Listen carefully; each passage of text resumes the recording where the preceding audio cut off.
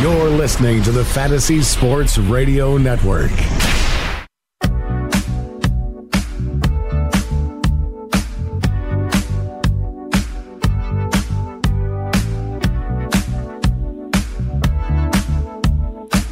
Hello, everyone. Welcome to FanRag Fantasy Baseball. This is Al Melchior. I am your host for the very next hour, starting right now.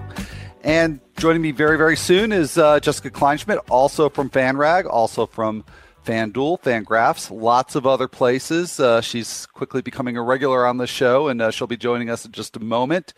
But just looking ahead, we'll be talking about starting pitchers because this is the week where we unveil our starting pitchers draft guide on FanRag. And we'll also be talking about some of our favorite late-round flyers, some of the pitchers that are going today in spring training. Some of them have actually already pitched and are out of the game. We'll take a look at them and a lot more. So, Jess, welcome once again to the show. Good to have you here.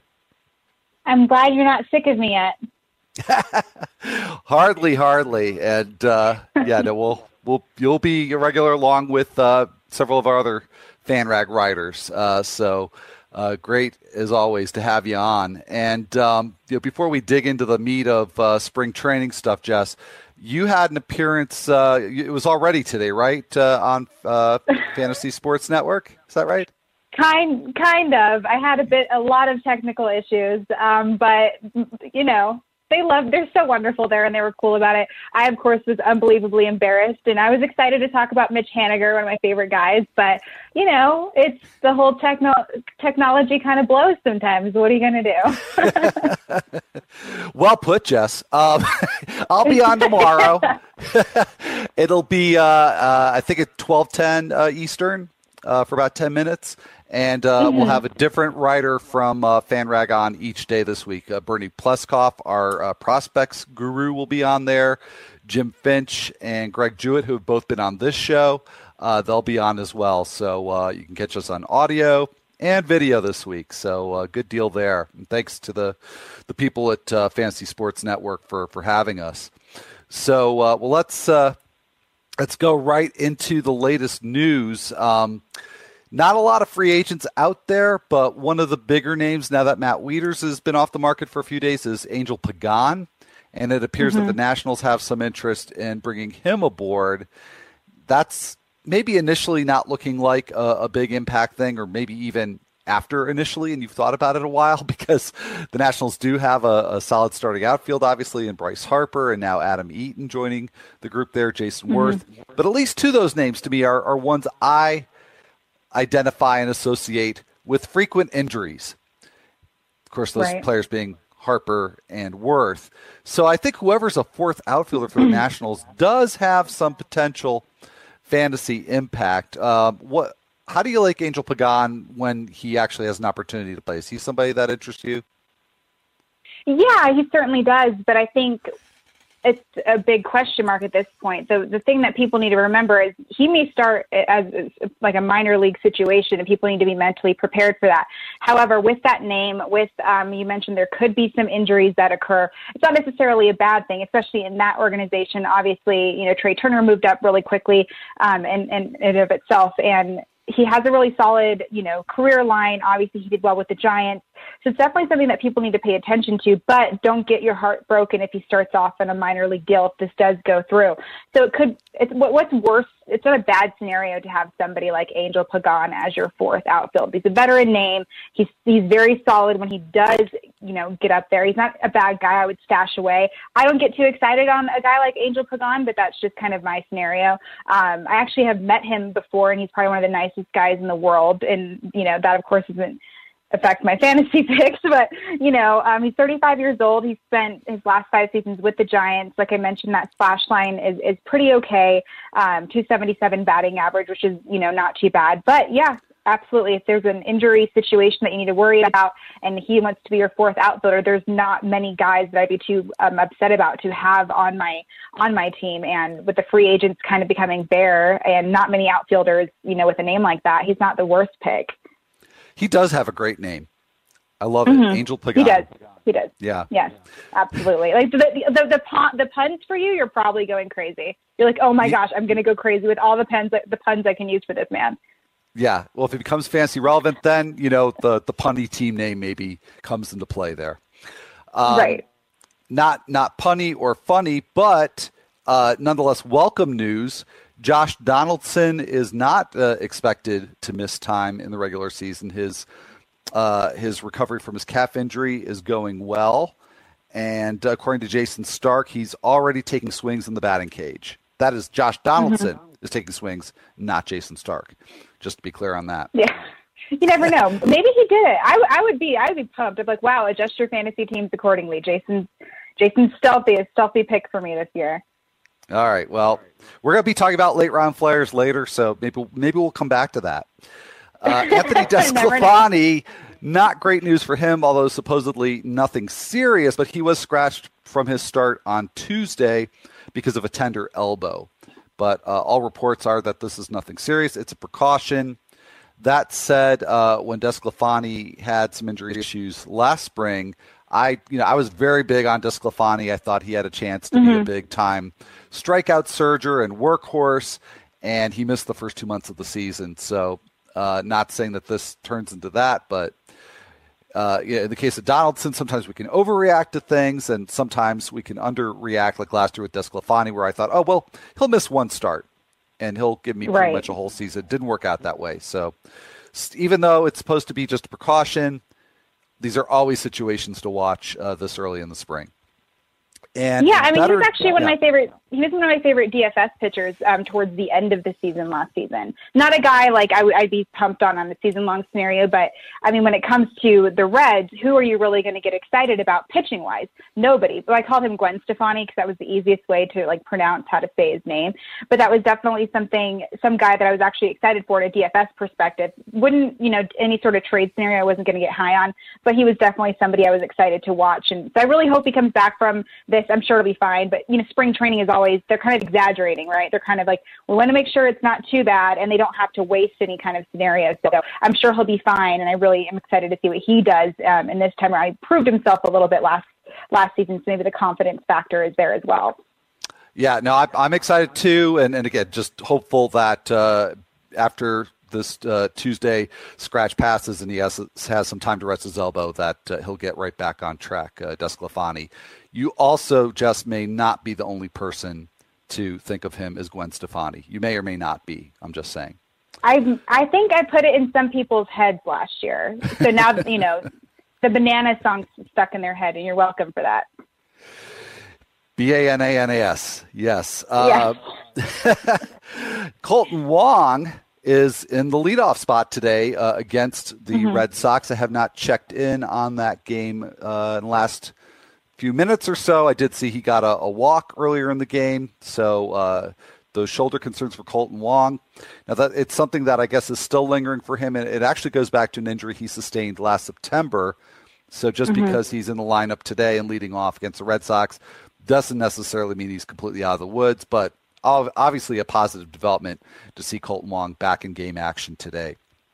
So let's go a little backwards here. We're going to look forward to some of the players that are playing today in the next segment, but I want to take a step back to yesterday's action and look at a few players. And this is, for me, kind of a frustrating time to do analysis because, first of all, it's spring training. And Jess, I don't know about you. I don't put a lot of stock into spring training numbers. There's basically two situations that I can think of where I do that. One is if there's a position battle and a very strong or a very weak spring can be a difference maker in that position battle. And then the other is with pitchers that have control issues, because sometimes if they do put that together in the spring, that can be a good sign that means something going forward. But generally speaking, I don't put a whole lot of stock in spring numbers, and in the few times that I have, much more often than not, I've gotten burned. We don't need to talk about Juan Nicasio from last year and how much I spent on him in auctions, but that was a good reminder to me to not overplay those spring numbers.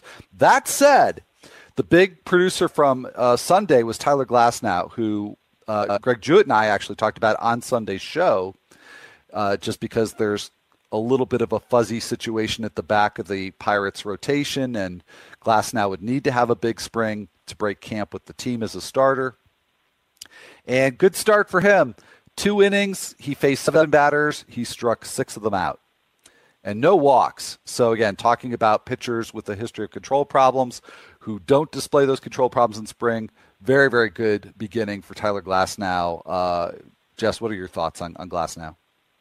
Well, it's the same thing. You don't want to get your hopes up, but at the same time, he's confident, he's feeling good, and his catcher said, his catcher was feeling great about it too. That's what I look for when I am talking to a pitcher during spring training. If they feel healthy, that makes me happy. Like, he's feeling good, any sort of scenario, because these guys are going to be open about, I'm not feeling too good, because during the regular season, they'll probably not say much because they do want that playing time. During spring training, they're not as worried about it. He was very confident. He had a really good outing. And like I said, his coaching staff was super excited about it. Everybody around the locker room seemed to be really confident, and he himself, did as well. So that is kind of what I concentrate on. But again, like you mentioned, don't get your hopes up. Don't get too excited, because it is just spring training. They have a different mentality about it, and all of that. So that's something to concentrate on. But, he seems confident, and that's all we can really hope for as far as his health goes at this point. Right. Yeah. So in terms of the health, in terms of the control issues, it's going to be a work in progress for Tyler Glasnow, and for him especially, because he's recognized the problems. The organization has recognized the problems that he's had. Mm-hmm. He's made several changes that he's implementing, this spring as we're seeing him pitch. He's altered his changeup grip. He's using the changeup more. This was all reported in a game recap from MLB.com. And he also added a slide step to his delivery. Mm-hmm. So, these things can, in fact, a couple weeks back, I had a cricketer on the show, Scott Styris. And so as somebody who, is an actual professional athlete, I asked him about how difficult is it to make these sorts of mechanical changes. And he said it's very difficult, and it's extremely hard to make them stick. So even if you see good results, like in this 2-inning outing, or even if you saw it go for a month, it doesn't necessarily mean that they're going to stick longer term. So right. And a lot of times too much patience. They don't like the term, changing. They'll say altering or, changing it up a little bit. But when you hear the word change, you're kind of like, oh crap, what does that mean?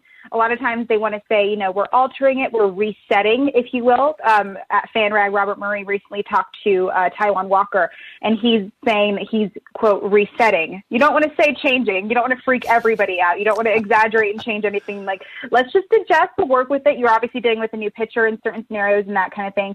But yeah, I think he adjusted his Glasnow adjusted his changeup grip. He's working on making his delivery a little bit more compact. When you hear stuff like that, you're not as worried. It's like, okay, well, he's adjusting. He's fixing things up. He's not changing it. It's not too bad. So that's always something good in regards to that. And I'm kind of happy going into a fantasy league thinking, is he doing something too crazy where I should be worried? And in this case, he's not. And that's something really, really good if he's on any type of your radar going into any type of draft. Yeah, no, that's a good point that you make, Jess, about kind of the psychological management of these changes, adjustments, whatever they're called. Yeah. I spoke with somebody in the Astros player development organization last year, not for this show, obviously, because the show has been on that long, but for some other work I was doing, and he said the exact same thing, that it really has to be managed very, very carefully. So I'd like to spend a little bit more time on some things from Sunday, but we'll also be forward-looking, and we'll do all of that in the next segment coming up next.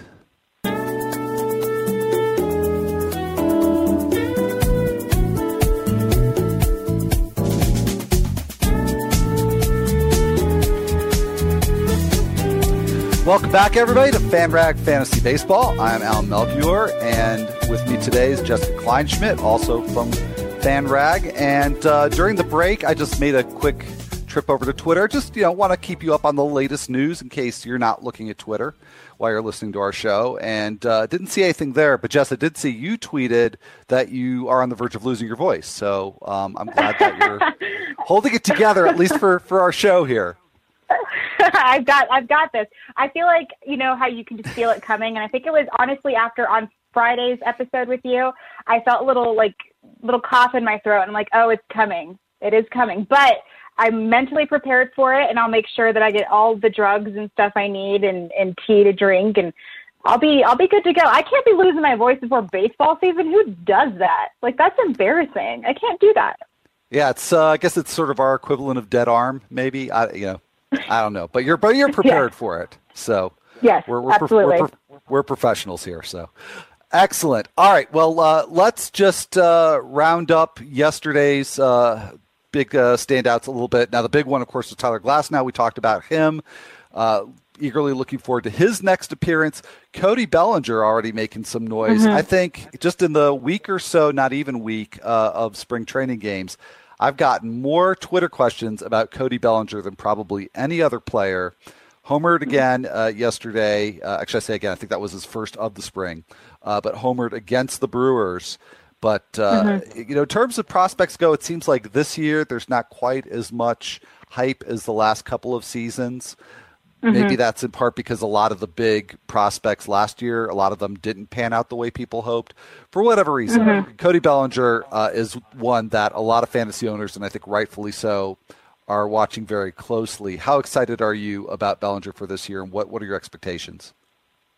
I've been pretty high on him since last season. I've never physically seen him play, but every time I talk to Jonathan Mayo of MLB.com, Bellinger seems to be brought up and as part of like one of the top prospects to really get excited about, especially because when you're coming from like a AAA mentality where a lot of people are, you're not going to be thinking about that. But he's just ridiculously has all this power, has a great body. The only thing that I'm concerned with is the fact that he's a natural first baseman, and he has to worry about Adrian Gonzalez if there's any sort of promotion factor in his mind. However, he's also been playing in the outfield as well, so that could, maybe boost his promotion impact possibly. But in and of itself, when it comes to Bellinger, like, he's got the power, he's strong, he proved that in spring training. We obviously know it is just spring training, but even in the minors, he did really, really well. And obviously we have to continue to watch him as far as that goes. But I'm super excited. I think he's going to do great this season, whether he does get a promotion in the later months maybe, or if he does just put a phenomenal show on for the PCL, you never really know.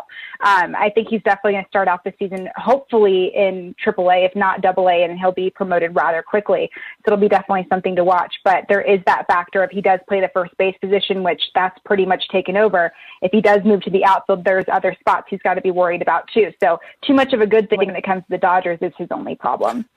It is, yeah. Just when you thought that they already had enough outfielders playing right. Bellinger in the outfield through spring in all three outfield positions, and that in particular is something I find very encouraging because, like you, Jess, I don't doubt the skill set for Bellinger. A whole lot of power there, could be a real on base threat, but it's the playing time, and right. he's not going to get at first base unless Adrian Gonzalez is seriously hurt, and it doesn't appear that he is, and he's going to have to rely on the outfield. And we talk a lot about how the Dodgers have this crowded outfield. But by the same token, other than Jock Peterson, there's nobody there who I think is beyond getting demoted either to the minors or to a bench role, including Yasiel Puig.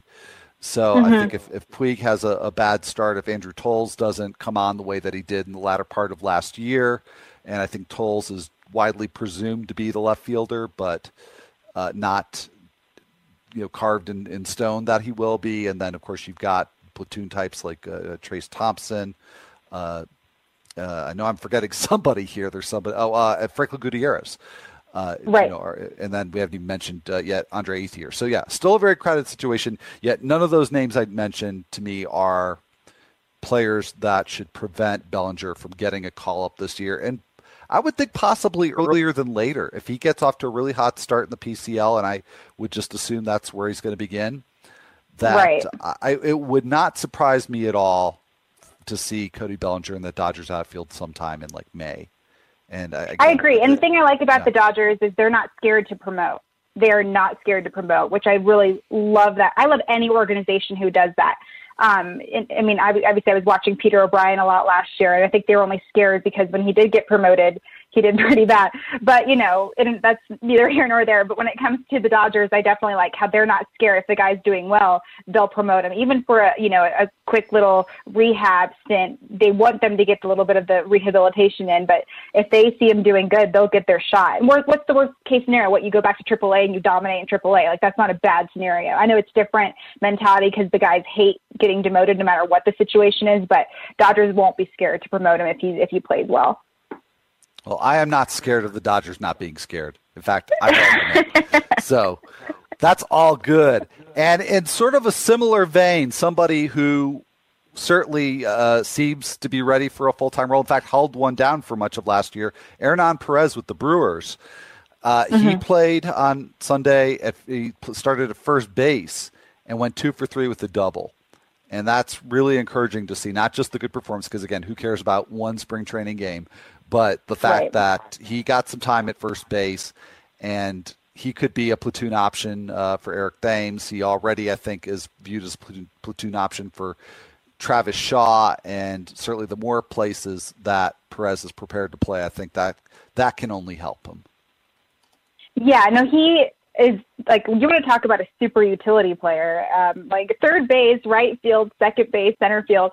And obviously you can, you mentioned first base as well. Like, and he even played, I think, shortstop, which is the original position. So the guy you can place him anywhere, and that's great. And I think he'll excel at any position. Obviously, you did mention the spring training scenario, and I get it. We're going to say that every single moment this time around. But he still had a solid, line last year, and he definitely put his name on the map. And I don't really think he's going to be too worried about getting his chances. And he's very valuable, what they said, like the 7 different spots on the field. Like, the sky's the limit for this kid. And he's not really a kid. He's 25. I don't know if you call that 25 anymore a kid. I don't know. We'll see. But there's certain, there's a spot for him, which is great no matter what happens. And in this case, when it comes to, obviously, depending on what organization you're playing in, that doesn't hurt your appeal at all. I mean, I guess it depends. Like, for me, I know a lot of people would rather be great at one thing than good at a lot of things. But when it comes to this scenario, him being good at a lot of things is just going to benefit him more. Yeah, no, absolutely. And the thing is with Perez, he may never nail down the starting role this year, but he could have sort of what I think of as Gerard Dyson type of appeal back when Dyson was with the Royals, where most of the time he didn't have a starting role, but he would start here, start there, or fill in as an injury replacement, get maybe 300 plate appearances, but that would be enough to get you your stolen bases, get you your 30 plus stolen bases. And I think that Perez has that kind of potential where he could get 300, 400 plate appearances and still really be a substantial help with stolen bases and not hurt you elsewhere enough that you wouldn't want him in a roto league. So let's look ahead now to some of the pitchers that have pitched today and some that actually are just getting underway. A couple just getting underway now. Patrick Corbin starting for the Diamondbacks against the Reds, and Lucas Giolito in a crosstown rivalry taken to Arizona for the White Sox against the Cubs. Those two just getting started. But we've already seen Lance Lynn pitch against the Nationals, Blake Snell against the Phillies. That was the game I was watching just before the show here. I really wanted to see Snell. And Joe Musgrove against the Mets. So did you happen to catch any of them? I know you're getting ready for the show and you got a lot of things going on. But like I said, I watched Snell. I wanted to see how he did. If we're being honest, no. Okay, that's fair. but I'm just being honest. Yeah, it was just kind of, you have to kind of get what you can get. Like, I just turn on MLB Network and whatever is on kind of deal. Right. So I was just really excited to watch the Orioles bats, but that was kind of what I was paying attention to. That's what I got on this set, which makes sense. Why not put a Nevada situation? I'm going to be watching the Orioles and Yankees. That makes so much damn sense. Okay. So, but when it comes to Lance Lynn, I'm definitely excited to see what he does. He had that elbow surgery or the Tommy John surgery, and he's older. So it's definitely a dynamic that I'm kind of wondering how that'll turn out. Obviously, Tommy John, he's been my MVP for my Cy Young Award winner for 3 seasons in a row now. So it's definitely kind of something that I'm wanting to watch. And, they're comparing him, and he's in a difficult, or not a difficult, but started 31 games for the Cardinals in 2015, and he had that strong ERA and that strong WAR over, 175 plus innings. So it's definitely something I'm looking forward to. And I'm always worried about somebody who went through Tommy John. It was a while ago, so it'll be interesting to see. But beyond that, we'll see what happens. I didn't really watch his outing. I don't really know how it went, but he's a guy that I'm definitely excited to see what he does heading into this season. Yeah, I think, in fact, all three that have already pitched went 2 innings with 1 run. Right. The only one I actually watched was Snell, and it wasn't an impressive looking performance, but I was really focused on the control, which was something I talked about in the last segment. Snell's control problems were as bad as anybody's last year. That wasn't really what got him. If anything, he was maybe in the zone a little bit too much against the Phillies, but still escaped with just the 1 run over the 2 innings, but allowing I think 4 base runners, either 3 or 4. It's just not a great outing for Snell. But again, we're just kind of looking for hints here of what might change for pitchers. Joe Musgrove, I'd certainly be interested to see if he's going to pitch well enough to probably not win a spot outright, but be maybe the next person in line for the Astros. Corbin and Giolito, both very interesting to me. Giolito, again, probably not starting the year in the White Sox, but I think with a great spring, maybe he earns that. And another one who's had on-again, off-again control issues. Didn't seem to be a problem. Or no, I'm sorry. Actually, he has just started pitching, so I don't know about Giolito. Corbin really fascinates me. And I had a draft yesterday where I actually picked him up. Last 19 innings, I'm just going to finish up on this because we have to head to break in a minute.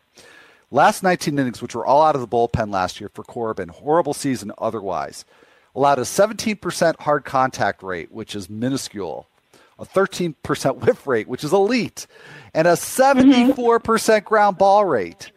Now, again, it's in relief. It's a whole different animal, but still 19 innings.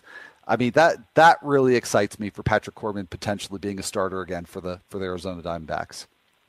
Me too. I hope he does well. I really do. I hope everybody on the Diamondback staff does well. Well, and I'm sure they do too. So you talked about Taijuan Walker. He's another one who's got a lot riding on this season. So with that wrap up, we're going to head into break and come back and focus in even more on starting pitchers. We'll be right back.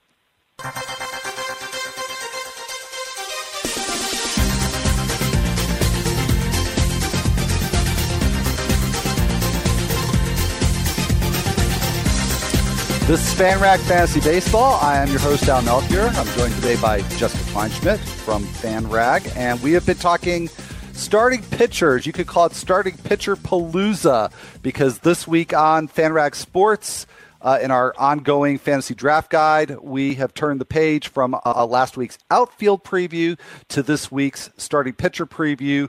And at some point, probably anytime now today, you're going to be able to view our starting pitcher rankings 1 through 75. Those are consolidated rankings of myself and Greg Jewett, Jim Finch, the three of us. We've been doing individual rankings and then putting them together just for you in one set of pitcher rankings. So those will be up later on today. And I also checked in, Jess, on a couple of pitchers that we had talked about just before the break, Patrick Corbin and Lucas Giolito. Giolito is 1 inning into that game against the Cubs. Scoreless inning for Giolito. Corbin's gone 2 scoreless with 3 strikeouts. So nice work by them.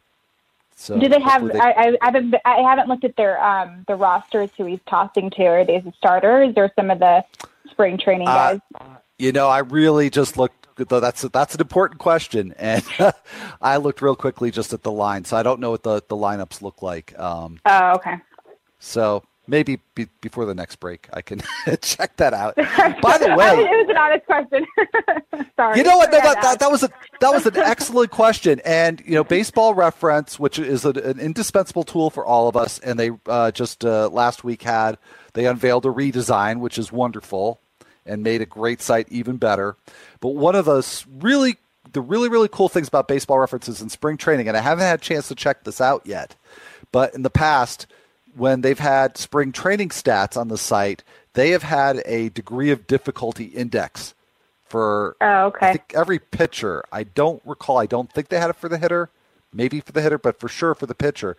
The level, and they have like a 1 through 10 ranking system based on the level that their opponents have played at. Really, really useful stuff, because if you are going to put some stock in spring training stats, and again, you have to be very careful about doing that, but at least you could see what is the mean level of experience and level of competition that their opponents have had. Really useful stuff. So I will check that out later and see. I would imagine they still have it. I'm sure they didn't take away great stuff. They just added a lot of great stuff. So Baseball Reference, there you go. So getting back to starting pitcher week at FanRag with our fantasy guide being unveiled later today. Jess, I don't want to give away too much, because we not only give our rankings, but we give our sleepers and the players that we're avoiding and the boomer bust type pitchers. That's all coming later this week. But I'm wondering if you have some short lists in these categories to share with us. So maybe starting with sleepers, who are some of the pitchers in your upcoming drafts, or maybe the drafts you've already done, that you're targeting that you think are value starting pitchers? Okay, I have a question for you, Mr. Al Melchior. All right. Do you think Sonny Gray is a boom? Is he a bust, or is he a sleeper this year? Oh, definitely a sleeper. And okay. I can say that because he's not one of the guys I'm actually going to write about. But I did consider featuring him in my sleeper column because. Okay. Yeah. So, anyways, well, that's my general take on it. But it sounds like you've got more to say about Mr. Sonny Gray.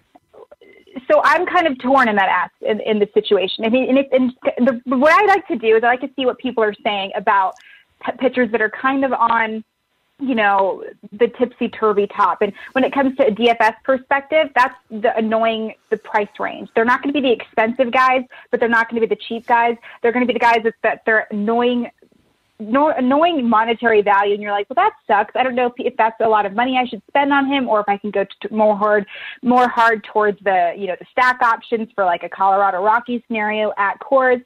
But when it comes to Sonny, I honestly have no idea. And there's certain people that could talk me into him being a sleeper, but then on the other hand, I'm like, there's no way in heck I would ever have him on any of my lineups. But when you do look at the scenario with him being somebody that you could go for, it's not that bad. And that has a lot, he has a consistent lack of strikeouts if you're looking at it from the negative side, especially from a fantasy perspective. And the 18.2 strikeout rate last year really wasn't enough to pique my interest in regards to putting him as a sleeper pick. However, if you want to go a little bit deeper than that, I know he's got a lot of pressure on him this year. But if you were to ask me quickly, if I were to look at him as a sleeper or a bust kind of deal, he's more of a bust for me, but I really want to be proven wrong. He's one of the guys where I'm like, hey, if I put all my money in on staying away from him and he proves me wrong, I'm going to be excited about it. And so that's definitely my type of scenario. So he's more of a bust for me. But I don't know if there's any trade type of value for him in regards to fantasy aspect. So he's a big question mark for me. But as far as a positive guy that I'm really excited to watch this season is going to be Dylan Bundy, and Tyler Anderson. But I really am excited more towards Tyler Anderson. And the reason why is because when people get scared. They're like, why would you ever go for a guy who's throwing at Coors? Like, that's stupid. Like, before you get on me for that, there's what could he be like in a full season scenario? A DFS perspective, you're lucky. You can just kind of drop it like it's hot. But his numbers look pretty good in regards to, whether he's pitching at Coors or not. He does have the first round type of, I guess, pizzazz, if you will. But just because he did reach the big leagues for the first time last season, he made quite a few starts through a lot of innings, a 3.54 ERA, and then had a pretty stellar FIP as well. So he didn't really, 7.8 strikeouts per 9 innings. Walking was good. So he's definitely there. So I kind of like his aspect, and people are going to be freaking out, looking at me all weird, like, really, you're going to take a guy that is going to be pitching at Coors a bunch? Hell yeah, I am, and don't judge me. And he's the guy I'm excited about. So he's younger. He's somebody that's been kind of on my radar last season as well. So he was somebody that I was excited about. But what are your thoughts on Anderson? Oh, I love where you're going with this because, I think that there's that thinking about him that he's a Rockies pitcher. He can't be trusted, even though he put up really nice results last year.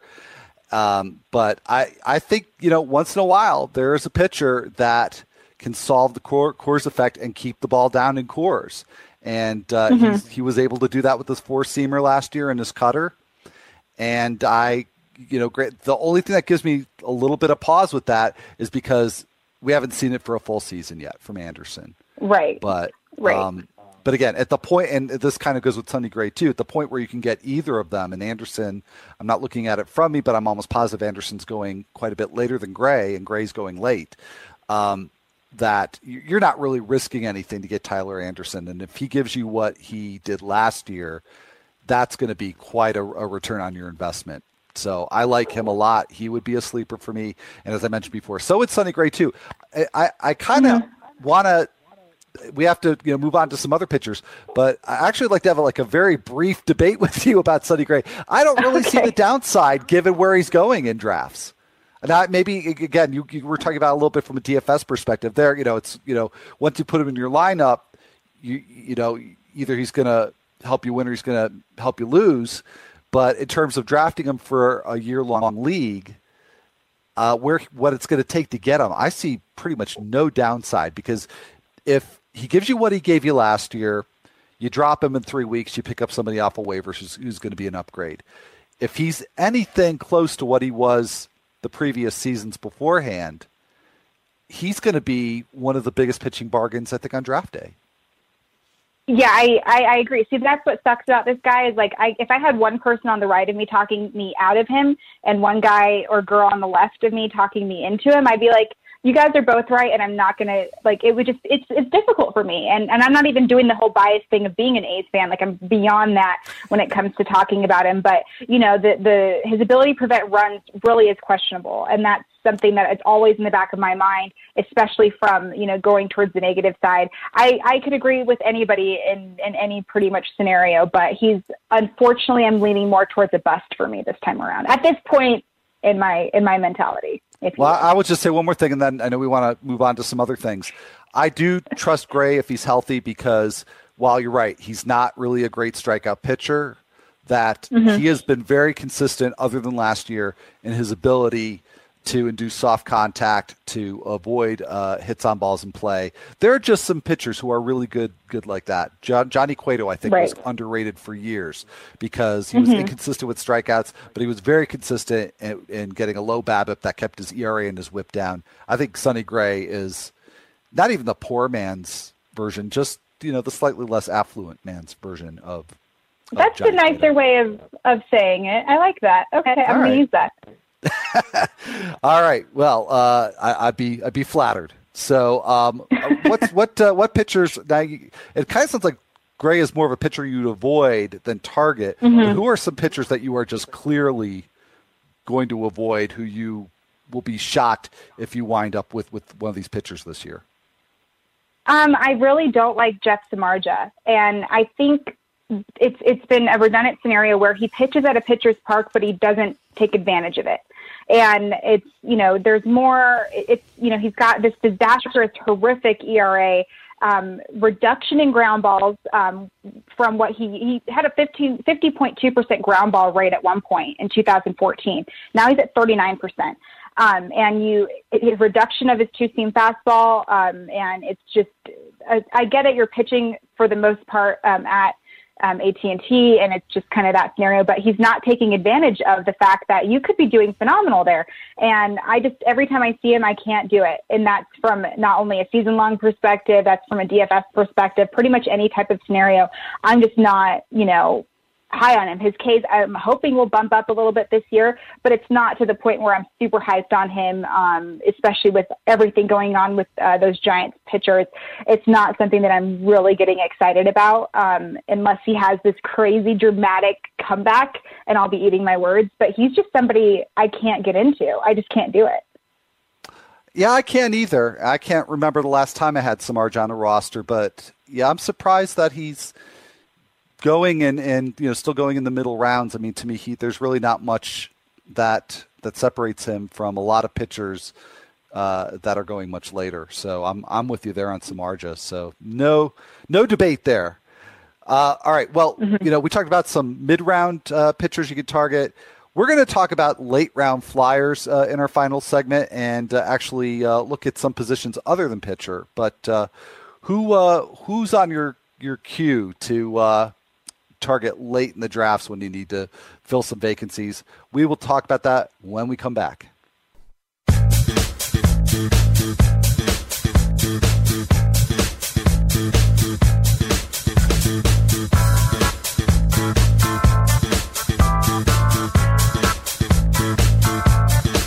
Welcome back to FanRag Fantasy Baseball. This is Al Melchior, your host for the remainder of this hour. And joining me today is Jessica Kleinschmidt.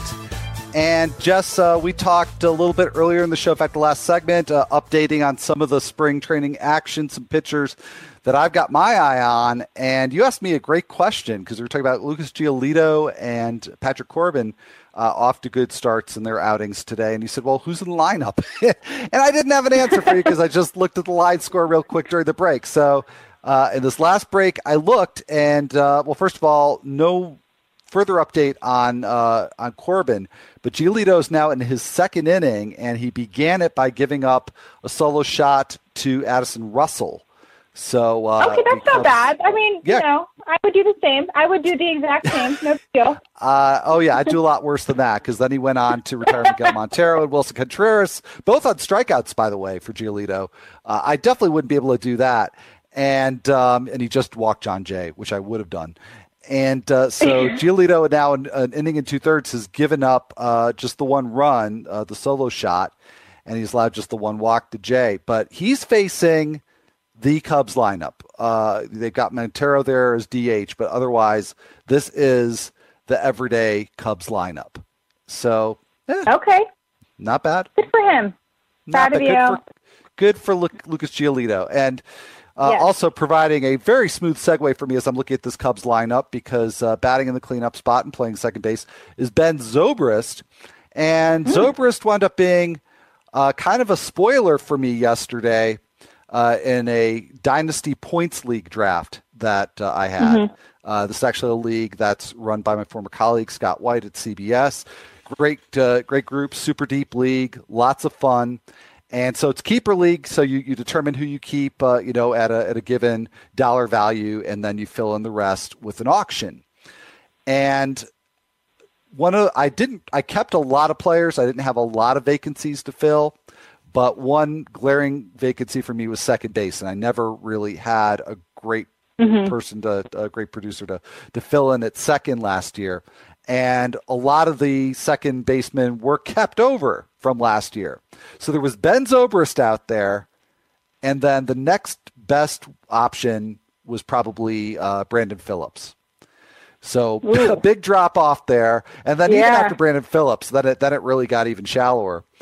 And so the bidding on Zobrist went up. I think he went for $30. But even though I had quite a bit of money, I did have some other things to fill, and it just seemed too expensive. So I backed off, and I really regret it now. But this also then for me inspired something that we could talk about in terms of late round flyers, because I was in a situation where I whiffed on Zobrist, I whiffed on Phillips, and I thought, okay, this is fine. There's still Howie Kendrick out there. There's Colton Wong. There's Josh Harrison.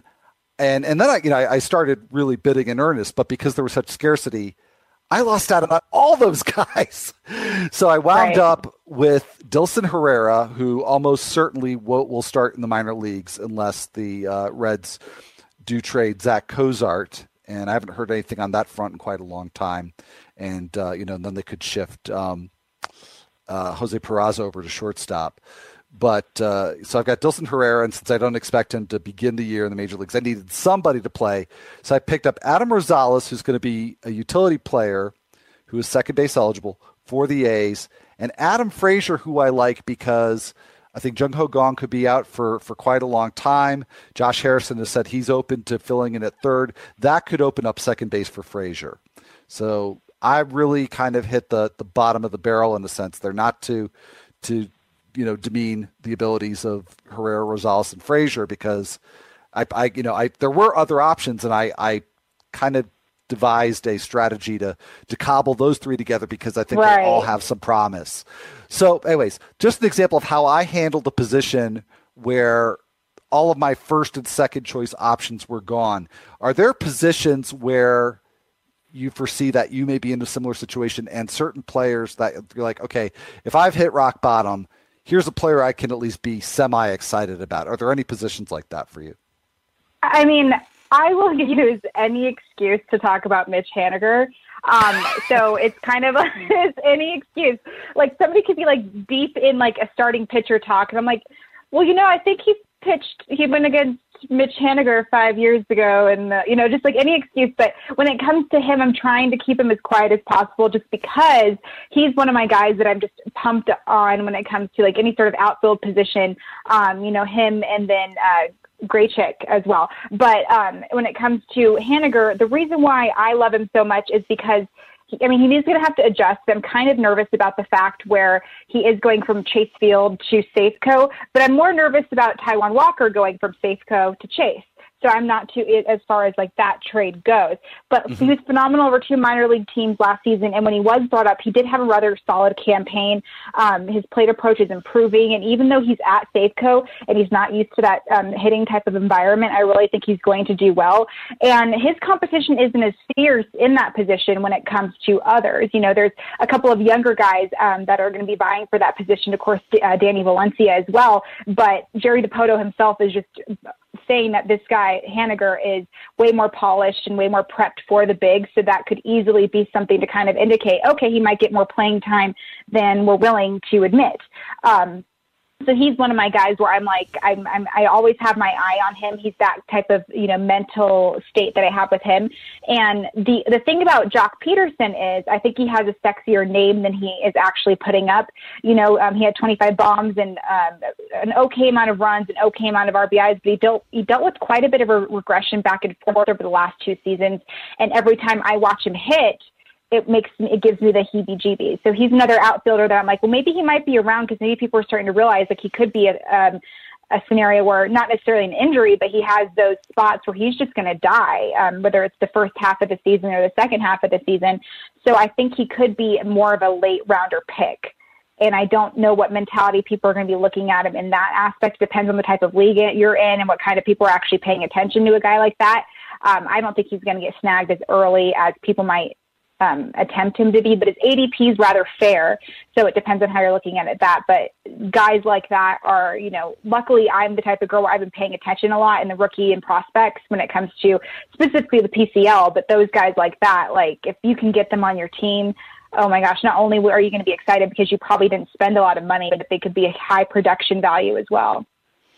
Well, yeah, and I like Peterson and Haniger an awful lot. And my only worry is that because of people like you and me, that and a lot of others, not to give ourselves too much credit, but a lot of people really, I think, starting to hype them up because they see what we see. They see right. That Peterson had a very strong second half, that he's going to get on base a lot unless he really really declines badly, and there's no reason to expect that. Or Haniger faring pretty well, like you said, coming up with the Diamondbacks last year and having a massive power breakout. And the news from the other day, something that we talked a little bit about on Sunday's show, that Haniger is aiming to steal 20 bases because Scott Servais, as the manager, has said, you're going to get the green light from me. So all these little, stories and the statistical trends, people follow this stuff.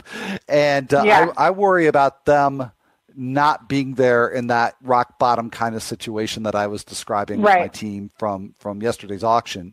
So we've got just a little bit of time left here, Jess. Is there anybody you could dig even deeper for that you would like, whether it's outfield or another position, somebody who you feel even more confident would be there in that situation? I'm not 100% sure. I kind of get nervous when it comes to deeper stuff. I like send them to a friend of mine who I will not name because let's be honest. But when it comes to to the outfield scenario, I mean, you have to really be careful because you don't know who, you know, you got to be careful of injuries and stuff like that. Just kind of pay attention to, you know, the rookies and the prospects in that scenario. First base is going to be super deep across a lot of different teams this year, so pay attention to those as well, and because you never really know. You know. Jess, sorry to cut you off. We are not only deep in the auctions and drafts, we're very deep in this podcast. We're almost out of time. So, Jess, thank you so much for joining me. Look forward to seeing you on here again next week. And stay tuned for the rotation with Gary and Thorne. Have a great day, everybody.